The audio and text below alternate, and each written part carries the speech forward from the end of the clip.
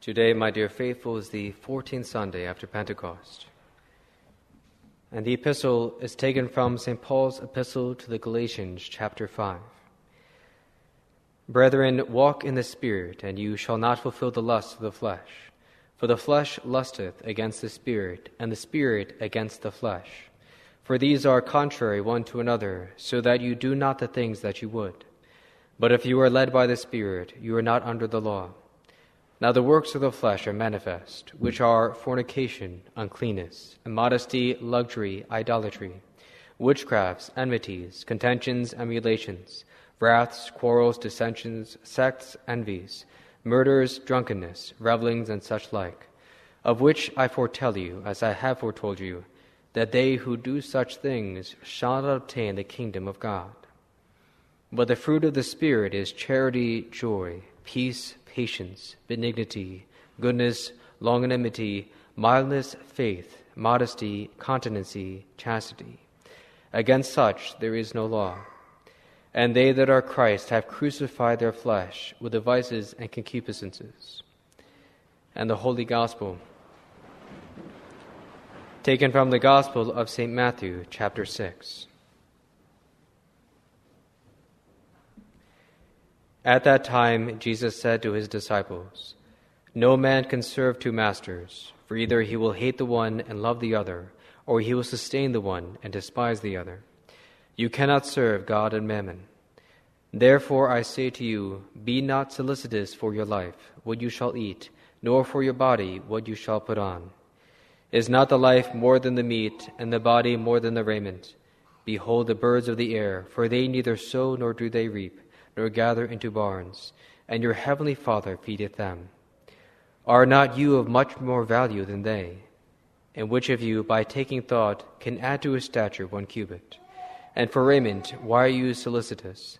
Consider the lilies of the field, how they grow. They labor not, neither do they spin. But I say to you that not even Solomon in all his glory was arrayed as one of these. And of the grass of the field, which is today, and tomorrow is cast into the oven, God doth so clothe. How much more you, O ye of little faith? Be not solicitous, therefore, saying, What shall we eat, or what shall we drink, or wherewith shall we be clothed? For after all these things do the heathen seek. For your Father knoweth that you have need of all these things. Seek ye therefore first the kingdom of God and his justice, and all these things shall be added unto you. And thus far the words of today's Holy Gospel.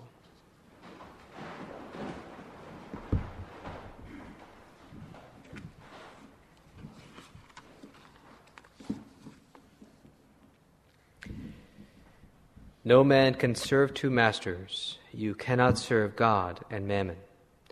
Words taken from the Gospel of today's Mass. In the name of the Father, and of the Son, and of the Holy Ghost. Amen. Once upon a time, my dear faithful, there was a king who was ill and tired of life. Remedies were sought, and the court physicians were consulted, yet no one had a cure for the king. And so the king continued to grow weaker. Finally, a wise man appeared at the gate and asked the privilege of prescribing a remedy for the king. After talking with the king and studying his moods, the wise man announced that the only thing which would save the king's life and restore his spirits was 1 night's sleep and a happy man's shirt. At once, all the king's attendants went in search of a truly happy man.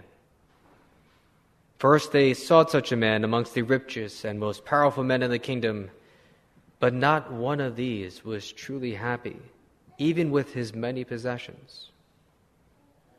Soldiers were then dispatched throughout the whole land to find a truly happy man. But as they searched, they continuously found none. The king's servants looked everywhere, questioning all types of men, but everyone with whom they spoke wanted at least one more thing to be happy. Now, as the last of the messengers came home with disappointing news of no truly happy man, they happened upon a man lying under a distant tree. He looked poor, a beggar, yet he had a cheerful disposition. So the king's men asked him, "Are you truly happy?" The man answered cheerfully that, yes, he was quite content. The messengers then continued to question him. They gathered around him to find if there was anything that he desired. They wanted to see if he was, in fact, truly content. The beggar answered their questions and told them that he honestly did not have a single wish.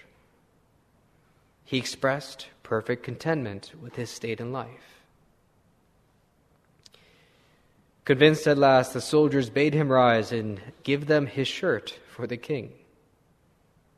But the man laughed at them long and hard, and he said, "But sirs, I have no shirt."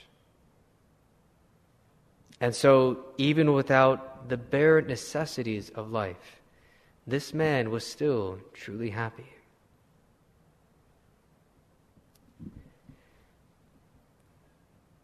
The message of this story follows very closely the message of today's gospel, my dear faithful, which is not to be overly concerned with worldly things.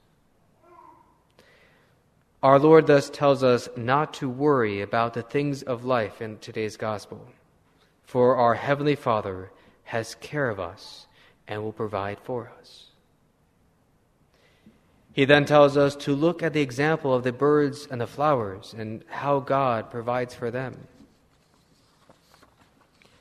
He is saying that if God provides for these least of all creatures, surely He will provide for us, who are worth so much more to Him. And who better than our Father in heaven, who knows all the things we need, who better to leave our care to? Thus Christ tells us to seek first the kingdom of God, and then all the things we need will be given to us.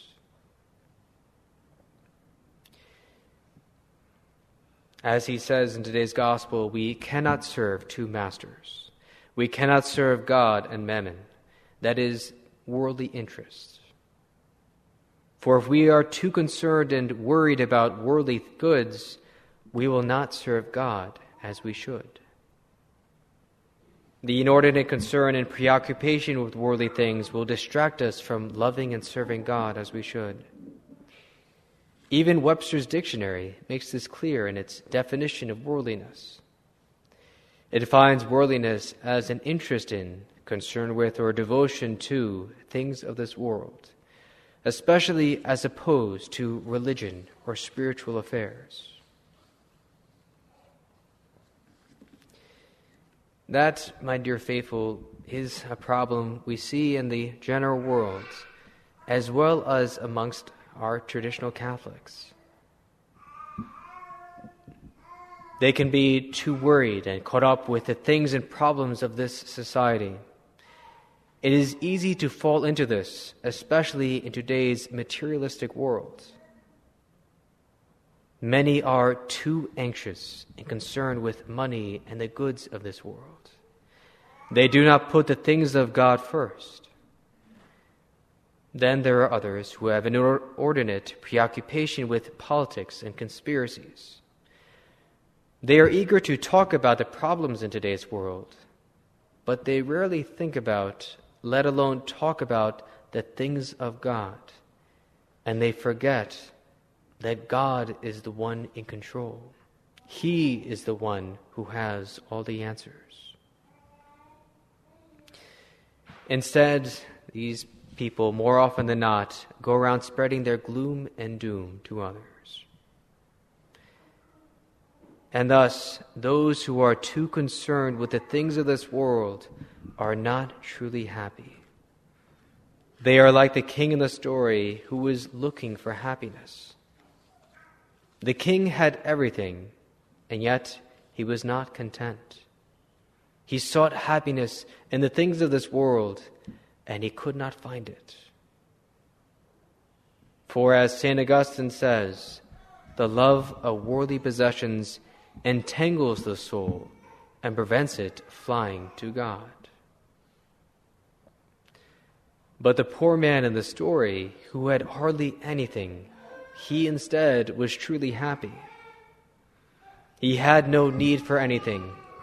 He was content to do God's will and wanted only what was necessary to do this. Knowing that he was doing God's will made him happy, even though he did not have any earthly possessions. And we too, my dear faithful, should strive to live our lives like that man in the story. We must not be inordinately attached to the things of this world, nor anxious and worried about what may or may not happen. Our first order of business, so to speak, is God and the things that pertain to our eternal salvation. And the less we are preoccupied with and anxious about the things of this life, truly the happier we will be. Of course, don't get me wrong. You must do your part and provide for yourself and your family. But the point is not to be excessively worried about these things. Do your part and then trust in God for the rest. As our Lord tells us in the Gospel, seek first the kingdom of heaven, and our Heavenly Father will give you all the things you need. In other words, if we perform our religious and daily duties well, God will take care of us. And so, my dear friends, let us remember this in a very practical way, that our Heavenly Father will provide for us. Don't let the cares and problems of daily life make you anxious or worried. Like the birds in the Gospel, we can trust in God to provide our daily necessities of life. When you find yourself sad over some misfortune or trial, or even some tragedy in the world, turn your thoughts to our Lord. Pause and consider for a moment how much God loves you. Remember that He died for you, that He is consumed with a burning love for you, and that He will continue to take care of you. Remember, too, that this life is passing. We are not made for here, and it will always be a valley of tears. Instead, we must aim for heaven and for the eternal peace and happiness that we will find only there. Persevere, my dear faithful, in your daily prayers, your daily striving after virtue, your daily striving to love God Almighty. And our Heavenly Father will take care of you. If you are faithful to your spiritual duties, God our Father will take care of you as He promised. Seek ye therefore, my dear faithful, first the kingdom of God, and all these things shall be added unto you. May God bless you. In the name of the Father, and of the Son, and of the Holy Ghost. Amen.